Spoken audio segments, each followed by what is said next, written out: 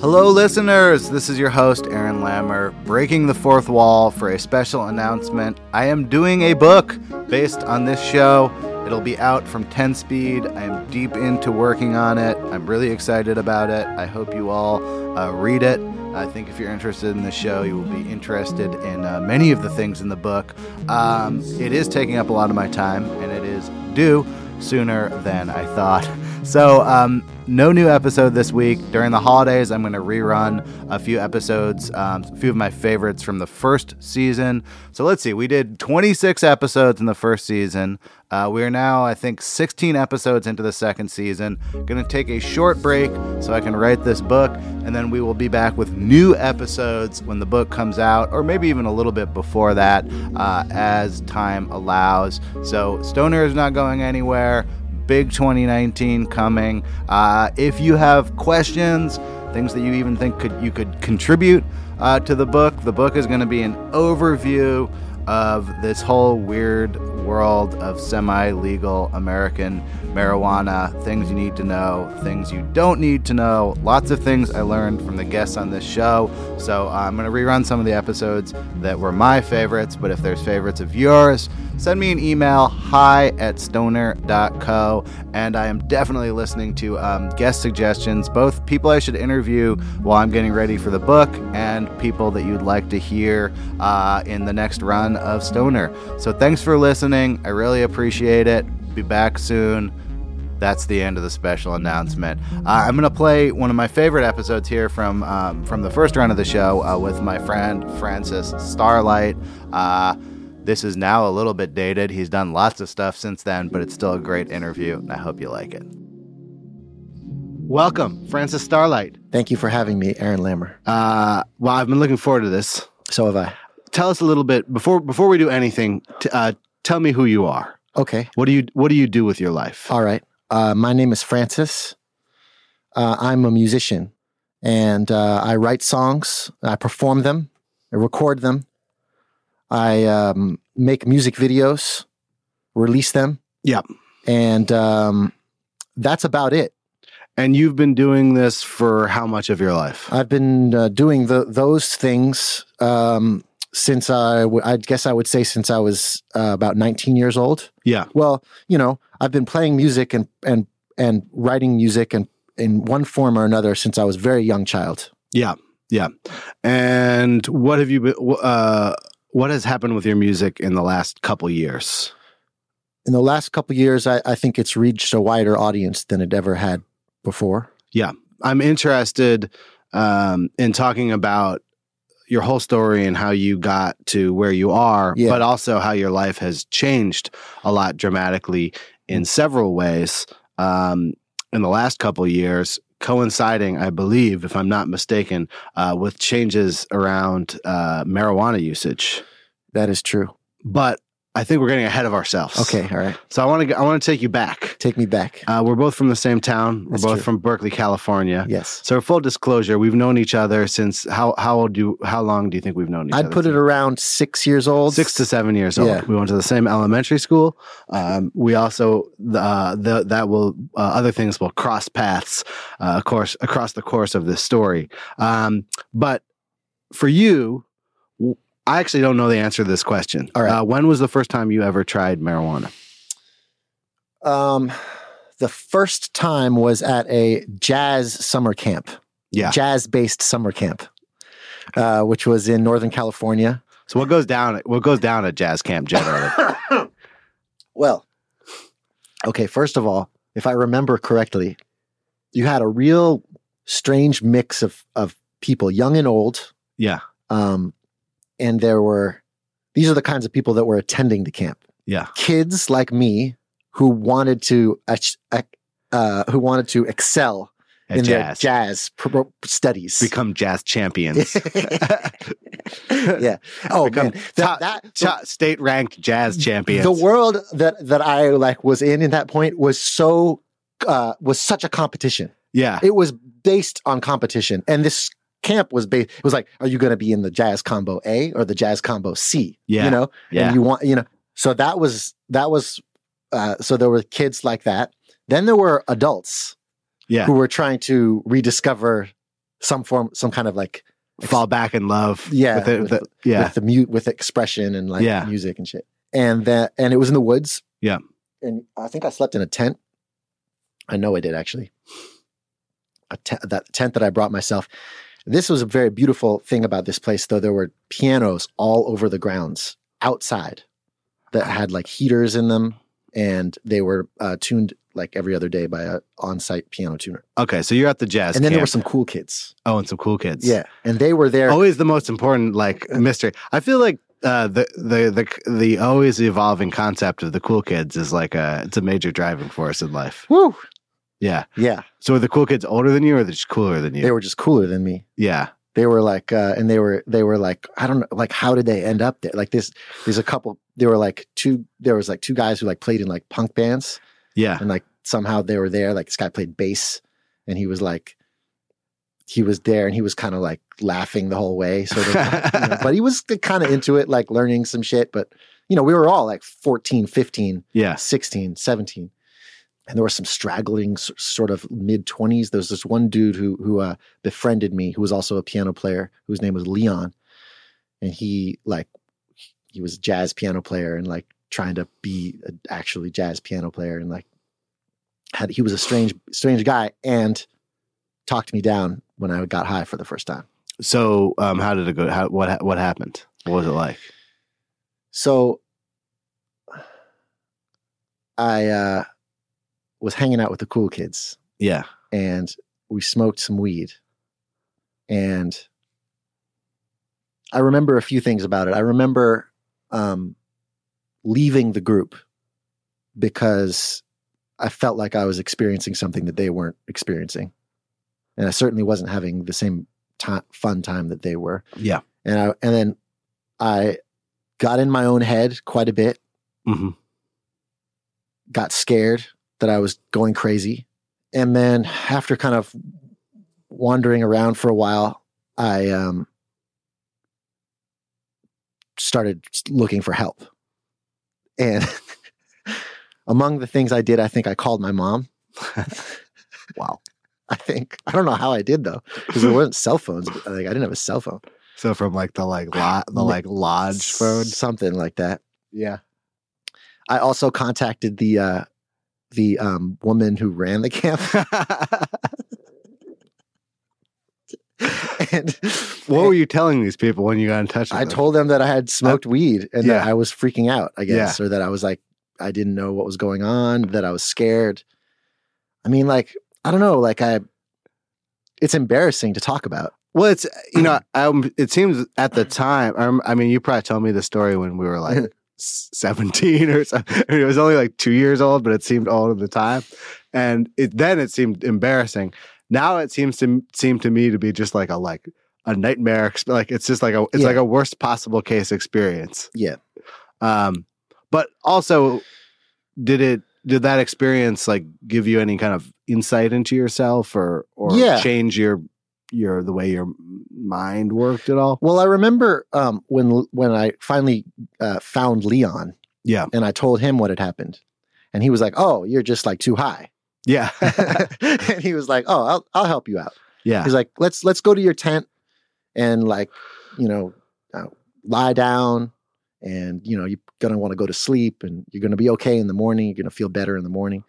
And like and then he sat outside my tent for like a couple hours probably. Yeah. While I was like, trying to verify what was going on. And I remember that being like, he was really taking care of me, and he knew what was going on. And I remember feeling some sort of, it just really stayed with me, Yeah. Like it stayed with me that like, I wish I could say that I had some insight into myself that wasn't just like, terror. I am now scared of smoking weed. You know? Sure. I mean, that's a profound experience to have. I mean, it was the first time that I felt not in control of my own mind. Yeah, sure. And is that a theme in your life going forward? Yeah. I suppose so. I mean, I don't mean that in a callous way. I mean that in like like when I knew you when we were teenagers, you were like a very like gregarious, like performing, like me and you used to go to like juggling camp together, you know? Yes. And then I also know you like among people who've known you as an adult, you're like a more introverted, withdrawn, less social Right. person overall. Yes. And if I were to like sort of pinpoint the times when I could kind of like see you like shifting, I would think of this as like one of the scenes in that movie or something. Sure. And also like it's ironic that this is like a music camp because I think music has represented like both of those poles for you. And in some ways, like the person that I knew you as when we were a kid is like the most evident when you're on stage.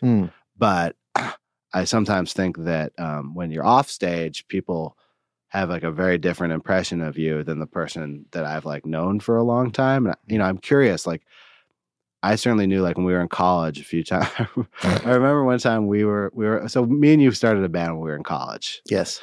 We started writing songs together. It's like calling it a band is like, it's shorthand. It's a little hubris. Yeah. It's a little bit more. Hey man, I respect you for your hubris. Giving a little more credit. You didn't always used to take so much pride in it. Yeah, it's true. It's true.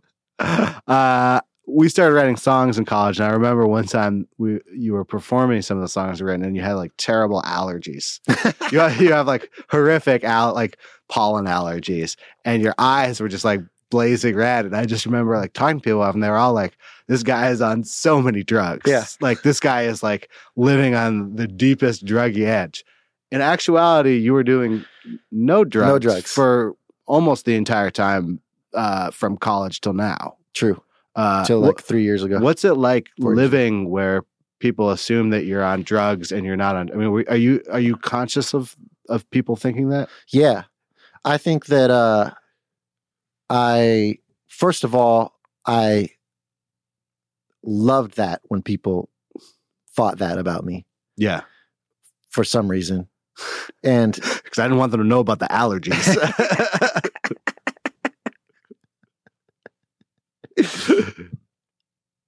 Like you described me as a child as being gregarious and like always performing and like I was juggling and I was well, we were both juggling. Yeah.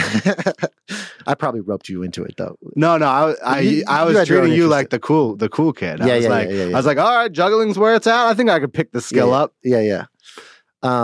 Always wanted to like go crazy and like be wild and like fucking sing and dance and be the like MC at the like after school show and like all of the above, you know? Like I always was completely into that, wanting to do that. Yeah. And what that really is, what one of the other consequences of that is being separating yourself from everybody else. You know, like wanting to be different, and wanting to be for people. I don't know whether you want people to like talk about you. You know, like I don't know whether that's like the early like wanting to be famous or like wanting to be. I've always wanted to be different. Yeah, and I've always felt different. Yeah, and I've always felt like the more different I am, the better. I don't know how long ago it was, but I remember at a certain point you left New York. Yes.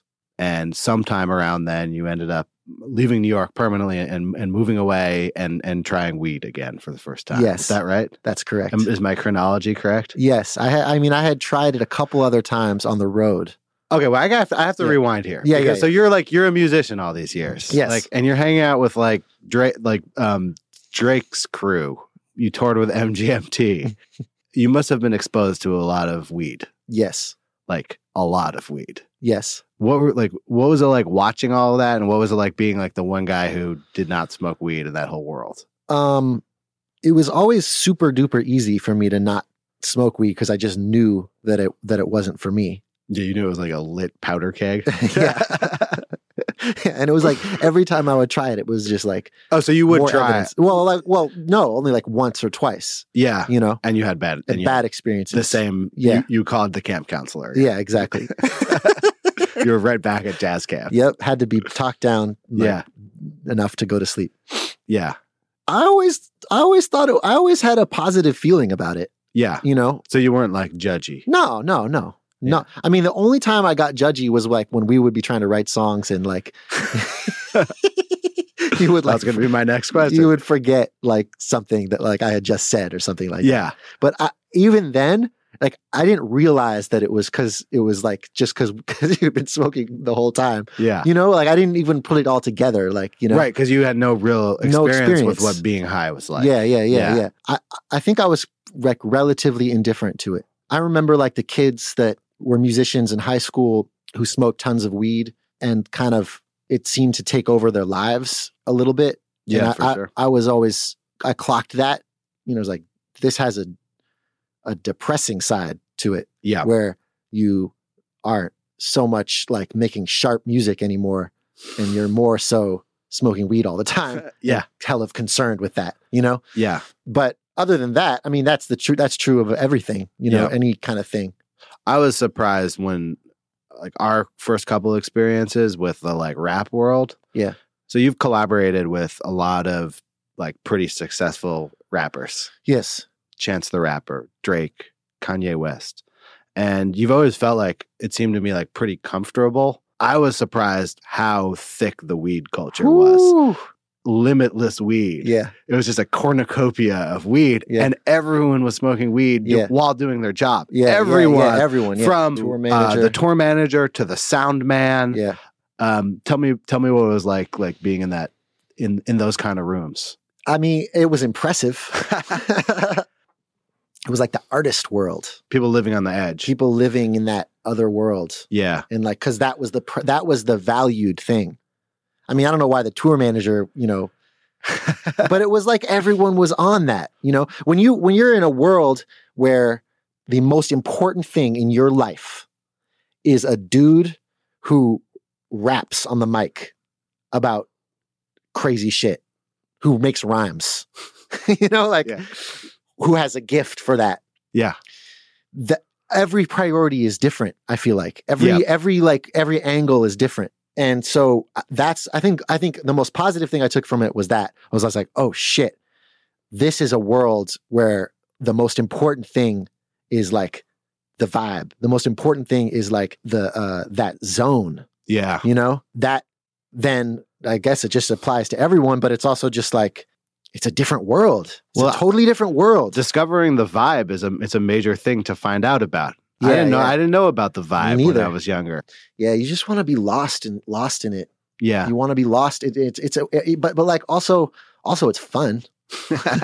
Sure. I mean, I perceived it like that these guys are having a fun time. These guys are having a good time. I mean, and then also like, I didn't understand it. I had never experienced it. Like when you started smoking weed as part of like making music, Yeah. what inspired you to make that change? It wasn't because of seeing like Chance work or being on tour with Drake. I had made this record and put years of work into it and wasn't really satisfied with it, and then got dropped from the label, and then continued to work on it. Continued to Couple work more years. Yeah, like another year, and then the record became kind of like I felt like I was like shipwrecked at sea, and I had like a something that floated, you know, like a refrigerator that floated, you know, Yeah. slowly started to take on water, Yeah. but I was still holding on to it. Yeah. And then it started to drag me under, Yeah. and lost said apartment in Chinatown. Yeah. Like totally. Yeah. I hit like hard times, I guess. And was very depressed and slowly losing, like in working on this music that had been rejected and been through so many recording studios and stuff. I started to really like lose my sense of direction, Mm-hmm. with music at all. Did you Also hadn't played a show in like 2 years. Well, yeah, you didn't have any new music. You Yeah. didn't really have any music to play at a show. Yeah. Were you? I remember playing. Sorry. No, go ahead. Well, I remember after putting out the Like a Dream EP, which was basically like the only listenable things or things that could be considered done from that process. Sampler from that refrigerator shipwreck. Yeah. Playing a couple shows in New York, the first shows in like years, 2 years, 3 years, maybe. Yeah. And I was with my girlfriend at the time. We had like, the first show was like, okay. It was a small show. It was like kind of fun, even though I was like so out of it, so down and out. And then before the second show, which was a bigger show at the Bowery Ballroom, which was a place I'd played 3 times before. And we had dinner, we were having dinner, and I just like burst into tears in the middle of the restaurant.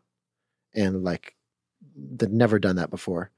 And realized I was completely lost. Like, all of the paths that I had been on had led me to this place of complete isolation, confusion, like no drive, no understanding, no like purpose for what I was doing. So I had to do something. I remember when you walked on at that show, you said that something to the effect of, I've had a really hard couple of years. Someone said, "How are you doing?" And I said, "Not so good," or something like that. Yeah. I said, "I've been better," or something like that. Yeah. I mean, it was the kind of low that you like almost like had to talk about immediately when you'd met someone. Yeah.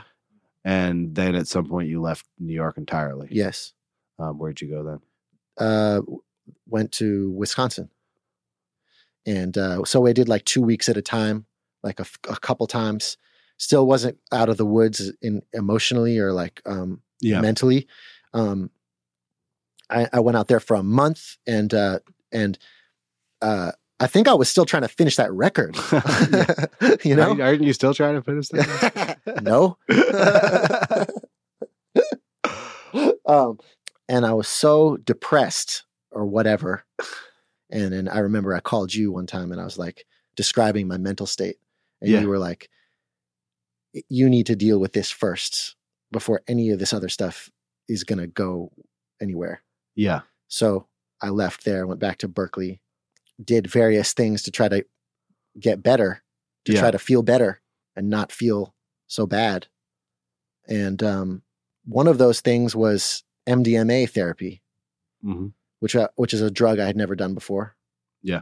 I only mention it because I talked to all my friends before, like I did everything. I was in therapy and I was in, went to a psychiatrist, was prescribed those kind of drugs. And I did it all fully because I was like fully in surrender to like needing to get better. And so I was like totally lay myself out for, and this was one of the things that like was like an option for something to try to do. Yeah. And I talked to all my friends and everybody was like, don't do it. Yeah. You know, that's definitely what I said. Yeah. Like that's not what you need right now, you know? Yeah. And did it, had a completely like life-changing experience. What was the experience like?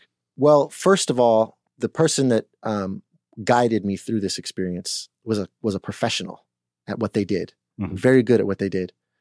Completely sober the entire time. Sure. It was a day-long experience. You take ecstasy repeatedly throughout the day? No, just one. Just once, but you're in the therapeutic setting for the whole day. The entire time in a therapeutic setting. Yeah. And so the experience for me was as though for the first time that I could remember, feeling compassion for myself, feeling like, I hate saying that because it sounds so like, I don't like that word aesthetically, but for the first time, empathy for yourself. Feeling empathy for myself. That's what it is. That's what it is. Like being depressed in the way that I was, and being in that way is literally like being I think of it as being in a glass case. Yeah. Which I know doesn't really make sense, but it's just that thing of literally not being able to see out, everyone can see in, but you can't see out. Yeah. Or something like that. Like you are in the grips of something, you are inside something, and you cannot see that you are. Yeah. You know, from inside it. And this was it was like a tool that was like, hey, for 3 hours, you can see inside it.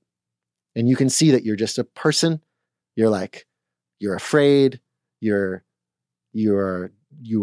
like you're trying really hard at life, and you're doing like a just fine job, Yeah. as far as these things go. It's a difficult thing to feel. It's like almost impossible to really feel, Yeah. Yeah, to feel that. That Like- MDM day, that feeling of acceptance and of the fog being wiped Yeah. from the window of the glass cage. Yeah. Did that persist after It did. the effects wore off? It did. Like, I'm interested in the like 1 day, 1 week, 1 month, Yeah. 1 year. Like, how does a profound experience like that like radiate throughout time for you? Yeah. I mean, I think after like a few days, I would start to question whether it was still there. Yeah. But because of the I think that the way that these sort of things are designed, it was like a little movie that happened. Yeah. Like the place was like very memorable.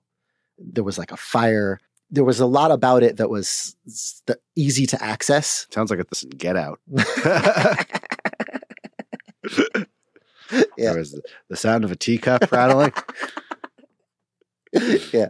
It was like for the whole, I think for like at least a year, I was like able to like go back there in a way and be like, oh yeah, I remember when I was lying in that bed, I felt this way, Yeah. oh yeah, right. And I would like repeat some of the motions that I was like doing with my fingers at the time. It was like easy Yeah. for me to kind of transmutate back into that. So you could state. access like a place. Yeah.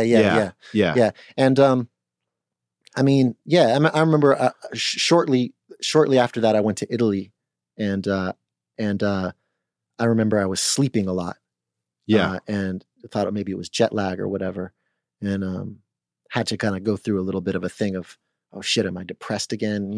Yeah. And then had to be reminded that like it's okay even to sleep a lot, or like there's empathy there too. It's like, oh man, it's all right, Yeah. it's a kind of like constantly to be reminded of that. Did doing MDMA and having this positive experience make you reflect on your relationship over time with other drugs? Yes. What were you thinking? Well, I wasn't afraid anymore of it. I saw that clearly it could be a good thing in the right context. Yeah. Drugs. Sure. I mean, I had done mushrooms before that. Yeah. That was the drug that I was checking out a little bit. Yeah. So I already sort of felt, but there was something about the way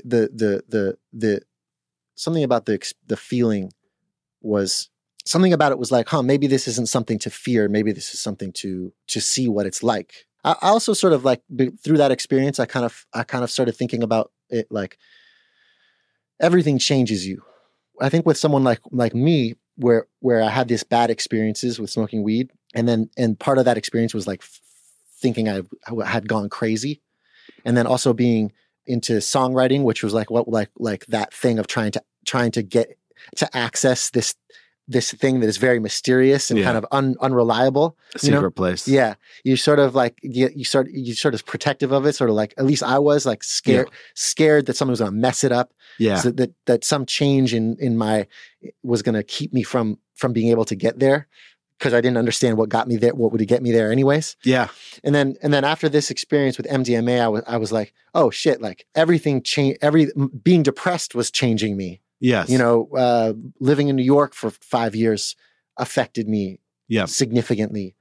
Being on tour with Drake, like all this stuff, all these things, and then life constantly changing, changing. I think I fear the opposite thing, which is that if I were to stop smoking weed, it would interfere with my existing place my brain needs to go creatively, just because I'm used to it. Yeah. I'm used to us, like every time we've been writing songs, you've been not smoking weed and I've been smoking weed. Yeah. But you did start smoking weed. Yeah. So tell me about that. All right. The first time I smoked weed and really enjoyed it, I was in the studio and these girls were doing dabs. So I was like, all right. All right. I freak out if I take one hit of weed, but by all means, mainline as much weed as possible into me. Yeah. I really liked it. Yeah. I really felt it. We listened to some music, Yeah. and that was totally revelatory, totally amazing. Because so much, I all in that moment, I was like, oh my God, this music is made to be listened to this way. Yeah. That's exciting to me because I want to know everything about music, Mhm. and like how people make it and like what. Do you remember what you were listening to? Everybody always asks me, I can't fucking remember. You never can remember. I mean, that's an interesting idea, like wanting to hear music. That's something I definitely identify with, which is I have really like deep like experience of listening to music stoned. Yeah. And whether it's made that way or not, I actually do agree with you on that front. But once you've already had like a incredible experience with something, you don't want to like never have that experience again. Sure. And just to clarify, like not all music is made, and not, even if it, music isn't made to be experienced any particular way, but some of it is made super stoned. Yes. And therefore it's pretty interesting to listen to super stoned. Yes. That's all, Yes. It's an interesting experience. Across genres Absolutely. of music. Yeah. Did you play music? Yes. So something that had left me was the childlike joy of listening to and playing music, which is like it's too bad that life would have done that to me, Yeah. And it was so beautiful to like get it back, because it feels like nothing matters. None of the like fame or the amount of people in the audience, or like any of that stuff really matters. It's like there's something completely personal about it.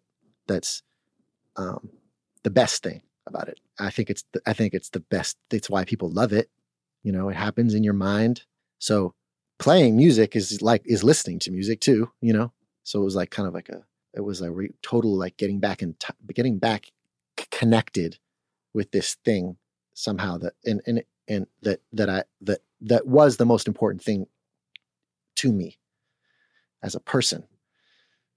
In a new way, maybe it was new. Yeah. It's a new way to experience things being stoned. And this is coming off of being stuck on like a single album that you were not able to finish for a period of years. Yeah.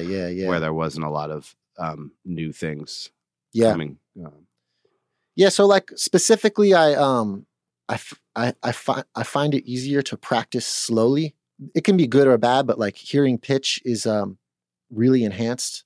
Like I started pitching the sounds of drums in ways that I'd always done that, but I started getting really into it and realizing the slight changes of changing the pitch of like a snare drum or a hi-hat, aligning it with the harmony of the music, just because it was easier to zone in to like, it's almost like music is a place. It's like a room, and the different sounds are different objects in the room. Mm-hmm. And we are not in that room. We are in our whatever room we're in, and we're in our bodies, and we're wearing the clothes we're wearing, and we're like the age we are, and Mm-hmm. But like when you're working on music, you kind of want to just be in the music room. Yeah. You kind of want to just be there. Yeah. And so I don't know what it is about smoking, but it's like it just seems to like put a little bit of a tunnel, I think of it a little bit about having a pure experience that's almost outside of culture and cultural assumptions. Yeah. Or like how a melody makes you feel. Yeah, you have to how a sound makes you feel. You have to be very, very like clued in to the immediate experience, because when you hear a Drake song on the radio or anyone's song on the radio, you're hearing all of these extremely minute choices being made by people. Specifically, Drake's stuff is so detailed. Yeah, something about it really opened me up to that, like to the joy in making those fine decisions. Yeah, from that moment, I think I smoked every day. So then you started smoking a lot of weed. Yes, sir. Yeah. So, I mean, you're already like kind of an extreme person. Fair. Like you can push yourself to extremes. Yeah. In a variety of avenues, some of which we've how would you some of which we've explored in this show. Right. What makes me, what defines that as? I think, my first clue of that was that you're willing to sink your entire life into one thing. Sure. That's the most extreme thing you could do. Yes. And then there's a bunch of things that are extreme on the side of that. Like, I've seen you many times. I don't think I've ever seen you having a bed larger than a single until you were about 30 years old. But I also just think that the things that you're interested in, you're usually obsessively interested in, and you have almost no interest in like other topics that you have middling interest in. So I think of you as an extreme person in almost everything you do. And I think that's probably why, like, over time, I've discouraged you from being curious, like trying drugs.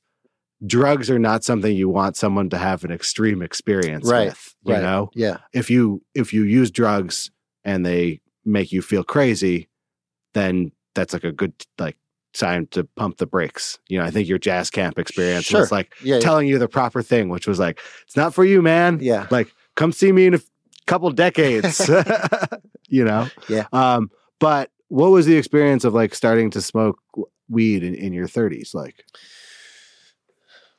I think I very quickly became addicted to it.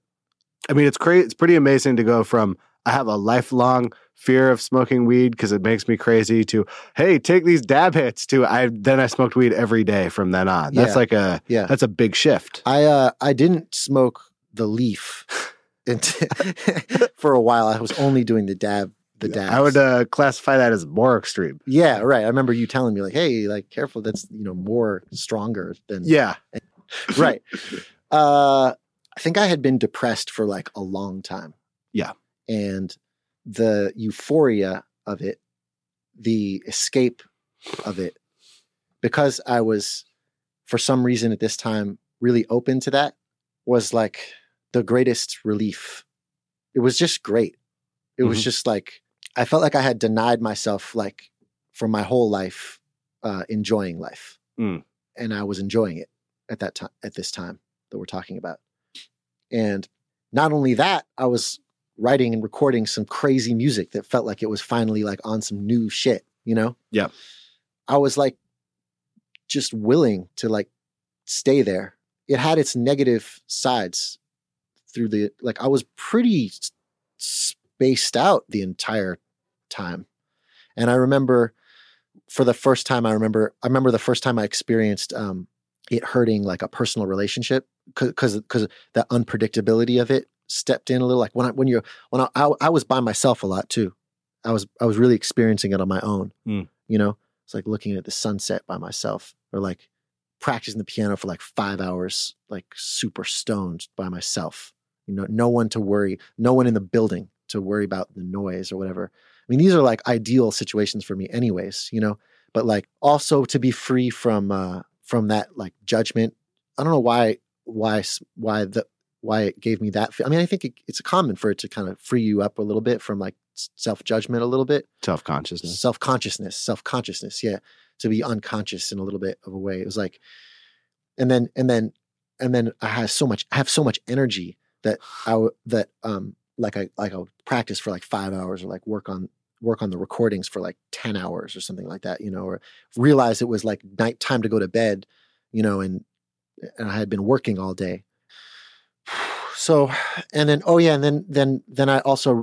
remember when I noticed that it could make me very irritable or like snap, and then to wonder whether it was because I was high that I was like acting, because I could be like that always anyways, you know? Yeah. I've always, that's something I really thought about when I was like, oh, now I'm smoking weed all the time. I'm like 33 years old. I've never smoked before. Like, what if it changes me? Like, you know, what if I start acting crazy, you know, or acting weird or different, you know?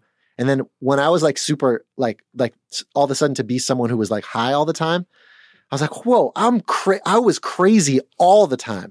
I was like a very strange, very eccentric person. Yeah. You know? And like that's just the way I was. And like, this is like a different other kind of eccentricity, you know? And it was very liberating in that way. I was like, and then the social aspect of it, by that I mean smoking with people, was like so beautiful to me. All the rituals associated with it, I endeared themselves to me. Like having not only just like, you know, I used to smoke cigarettes here and there, and I used to really enjoy the social part of that. Like it was literally one of the only reasons to just go outside with someone and talk to them for 5 minutes. Yeah. And there was nothing else like that.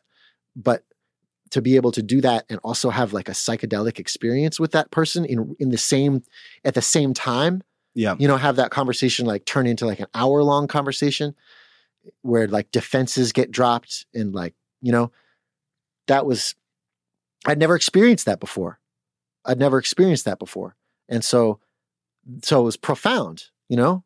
And then when I started finishing my record or getting to that stage with it, that's when I really started to like get into it and get up in the morning and like go down, like roll myself like 2 joints. I would never have to smoke very much. I had such low tolerance. Like smoke like a little bit of it and then go to work and work for like 4 hours, 5 hours on the music. Yeah. Writing, I would like write obsessively in this like journal of like the next task to be done. Like also had a whiteboard, like the next task to be done. Like, and then I would like listen and I'd be like, okay, I'll listen. Like, okay, I'm going to smoke a little bit more and then listen again, you know? Yeah. And then once every like 3 months, I would get too high and like have to call you and freak out exactly the same way as at jazz camp, exactly the same experience. Yeah. Did that give you pause that you were still having freakouts? Yeah. Several times over the 2 or so years that I got into smoking weed, I was like, whoa, I should stop. You know, this is bad. Yeah. This is like affecting me negatively. And I would tell all the people around me that, and people would suggest, oh, maybe you should stop for like a few days, you know, and like, or build a pattern where you like smoke for like 3 days and then take 4 days off or vice versa. Never did it. I never did it. I remember I stopped for a week when I was heavy in a lot of business sort of negotiations, and like it was a lot of phone conversations that I needed to really be on point. Yeah. And I remember like, all right, I'm going to stop for a week just so I can like take care of all this stuff. Also, I couldn't believe how I never had to buy it. Everywhere I would go, people would offer me weed. I think that had been going on my entire life, or my entire life as a musician, you know? Yeah. But I never quite noticed what that was like. Yeah. But yeah, the entire time, never. And so I remember one time I went to London and happened to be staying at this beautiful flat in Kensington High Street. And the fellow whose flat it was said I could stay there. He wasn't going to be there. And he was like, but my friend is also going to be there. And just so you know, he's a weed dealer. And so I ended up staying with this guy for like 6 days. And his weed was the strongest weed I've ever smoked. And it was like, and I remember he was like, the first thing he said was like, hey man, should I roll one? And I remember when I was on the airplane on the way there, I was like, I think I'll take a little break when I get to London. Yeah. And I remember at that moment, I was like, well, I could just say yes. And then I was like, I think I'm at that point where it's no longer like the new. Yes. That was the moment. It had been about a year. Yeah. And I was like, this is no longer new experiences. This is me needing to smoke weed every day. And that's somewhat inescapable in the world of music, and particularly inescapable in the world of music in Los Angeles. Sure. Yeah. Which is where you ended up. True. You put out this record, which is really like the first thing you've had out since this terrible experience, culminating in this being on stage saying I'm not doing very well. Kind of an odyssey. Tell me about what it was like to bounce back. Man, it was good. Better than not bouncing back. It was for quite a while. I kept saying to myself, I never imagined that things would be this good. The music itself was like, I've finally got like the sound that felt greater than the sum of its parts. And then I was feeling very open to the world for the first time. I think I was defining what I was trying to do based on like what was in front of me and what I was like saying yes to, you know, and like that led me like all these places I never imagined I could have gone. I was into some new stuff. I started going swimming. And what kind of swimming do you like? I like to get super duper stoned at the time, and always get in and end up thrashing around a lot and like sort of, you know, like people normally do in the pool, you know. Yeah. And then once it sort of like gets settled, it's like I stand in the middle of the pool where the water comes up to your nose, and then breathe only through your nose, and then stand there and then turn off all the jets so that there's no nothing moving the water. Yeah. Stand there until it's completely still, and then try to balance on my tiptoes. For how long? As long as it's like endlessly fascinating to me. Yeah. And then I start to realize like there's so many, like if I'm sitting there in the pool, right? Yeah. Let's say I have my arms outstretched, right? Yeah. And I have my palms open and I'm standing on my tiptoes, let's say. Not even my tiptoes, like the toes. And the water's perfectly still. And it's up to my nose so that my mouth is underwater. Like, how many different ways could I tip myself over?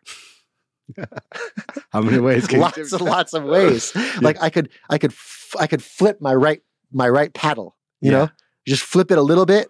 Yeah. I tip over. People listening can't see the thing you're doing. I'm flipping my right paddle. Or I could like just without even breathing, I could bring some water into my mouth, like lips puffed out. Yeah. And then blow it out like a puffer fish, you know, like a fish. Blow that water out and then you would tip backwards, you know? Yeah. And then and on and on and on and on. Oh, another way, tilt your head back. Sure. You know what I'm saying? So I started digging on that. And then also, that was like a form of exercise too, because you end up like activating all your muscles if you really want to like do it. I started like getting me into new ways of dancing through this. And oh my God, that in LA in last year, February, March, I started to like, I was still smoking weed a lot, LA weed. Yeah. And I was dancing, and I started getting into some crazy new ways of dancing. What kind of dancing? Well, this would be a kind of dancing where I would be like walking in place, and I would realize that first of all, dancing is moving on beat. You know? Yeah. I mean, you don't have to move on beat, and you could be called dancing. But I started thinking like, I think good dancing is when you're moving on beat. And I think that's why there's so many different fucking crazy kinds of dancing, because you could do anything. And if it's on beat, that's stimulating. That's like to the people watching. Yeah. They're seeing like a body move on a rhythm. It right? gives you that feeling of like the people on YouTube who like videos of people like crinkling like a bag or something. Yeah. That sets their brain triggers off. it. Triggers You're that saying thing.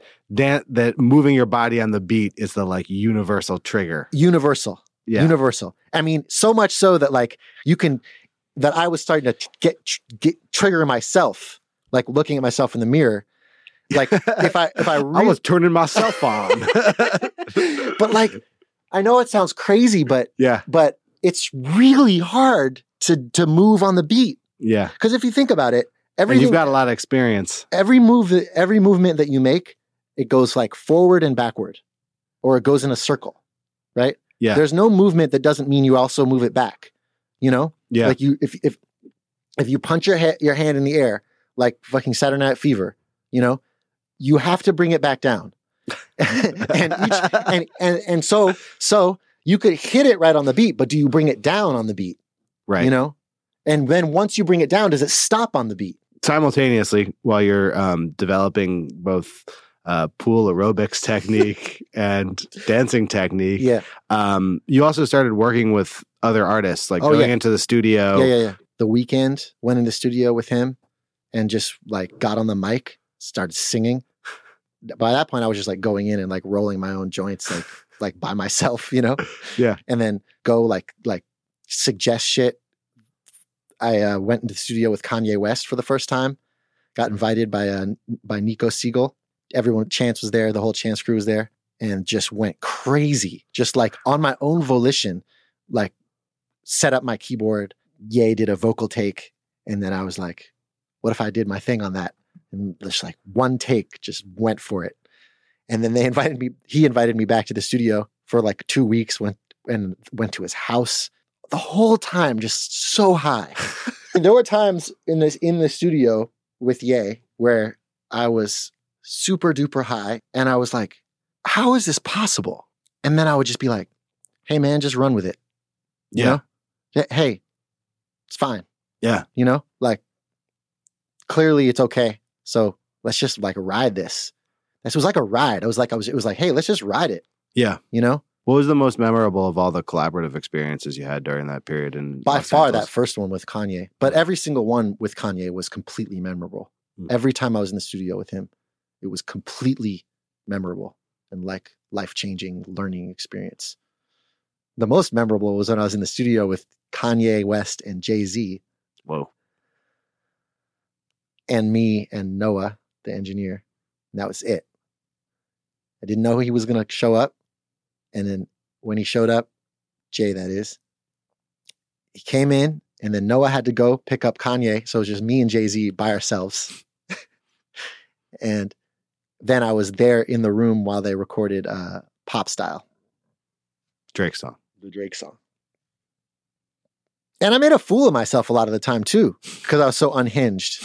Like at one point in that session, they were talking about the length of records, 8 songs, 9 songs, 10 songs.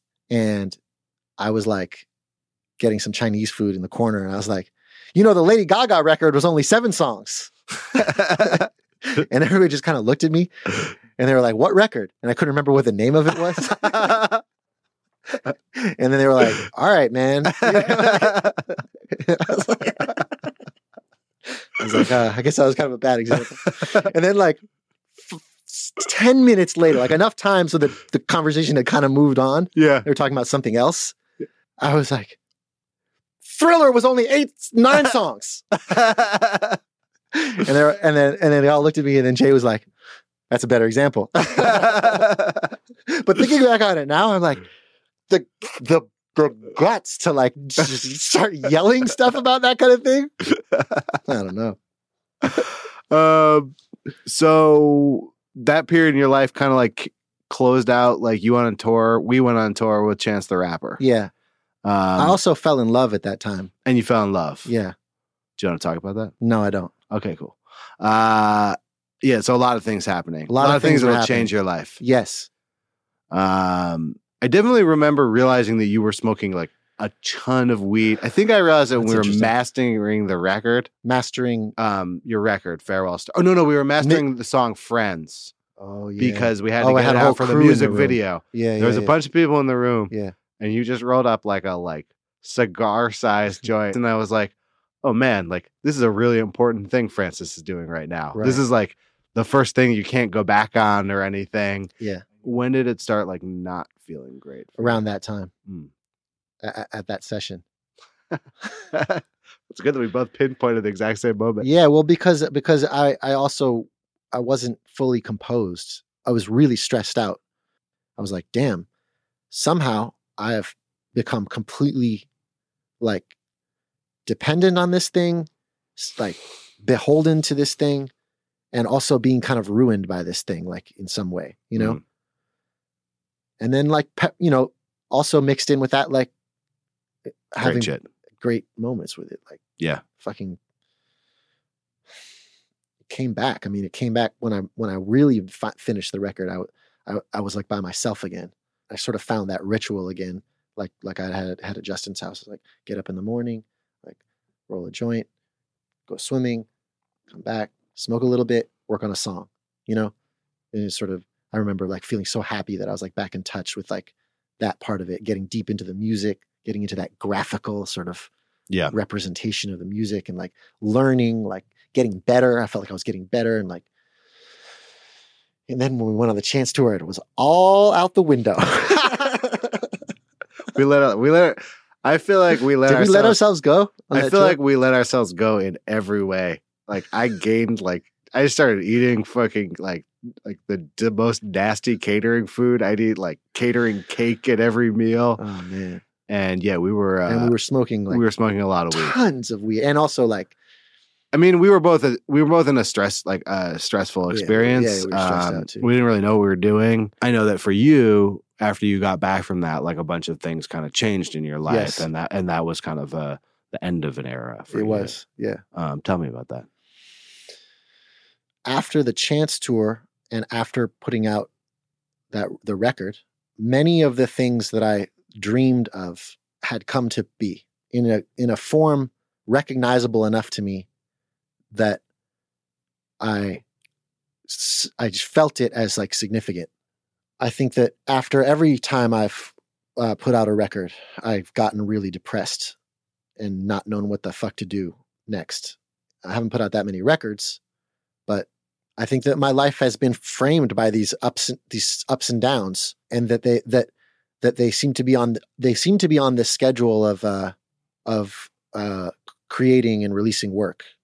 I think that the way forward is to continue to like let go and to find again, or in whatever way I need to find now, the like empathy for this person who's smoked weed for 2 years and is in a different frame of mind because of it. What advice would you give to like a young person, or not? Let's not say a young person. Any person who had experiences like yours, had like smoked weed and freaked out. Oh yeah, but also was also curious that like maybe, be it marijuana or your experiences with MDMA in a therapeutic setting. Yeah. Like, what is your experience like led you to maybe think for someone who has similarities to you? Like when we were talking about the jazz camp, like I had one experience there that affected my entire life. Yeah. Where I was wandering around and I went to the concert amphitheater where they had a 9-foot grand piano, Steinway grand piano. And it was like 11:30 at night, or maybe later. It was like midnight or something like that. I was wandering around and I went up there and I sat down at the piano. I started like jamming on the piano, like playing some stuff, you know. And one of the teachers walked by who was a good teacher. His name was Dred Scott. And he was like, "Hey man," he happened to walk by. He was like, "Hey man, hold on a second." He sat down next to me and he was like, "You're sitting at a 9-foot grand piano that's perfectly in tune. You won't get to sit and play an instrument like this very much in your life. Listen to the way it sounds. Play a note and listen to it. Listen to it start, take your hand off of it, listen to it end. Listen to like the beautiful mechanics of this fine instrument." And so I did. I was like, so I played a chromatic scale. He helped me like one note at a time. And I thought that was good advice. We've got to get Francis Starlight back on this show. It'll happen soon. As soon as I get through with this book, I think I'm supposed to see him in the next couple of months. This season was great. Thanks to Justine Dom for producing and editing the show. Thanks to Francis for doing the theme song. It's a cover of It's So Nice to Get Stoned by Ted Lucas. And thanks also to Mickey Duje for doing the branding. And thanks to all the guests who came on. And thanks to the good people at 10 Speed for telling me, hey, you should do a book. And this book is going to be great. I'm very excited about it. If you're curious, send me an email, hi@stoner.co. But as soon as I have a release date, I will definitely let all of the listeners know. Thank you so much for listening, and see you soon.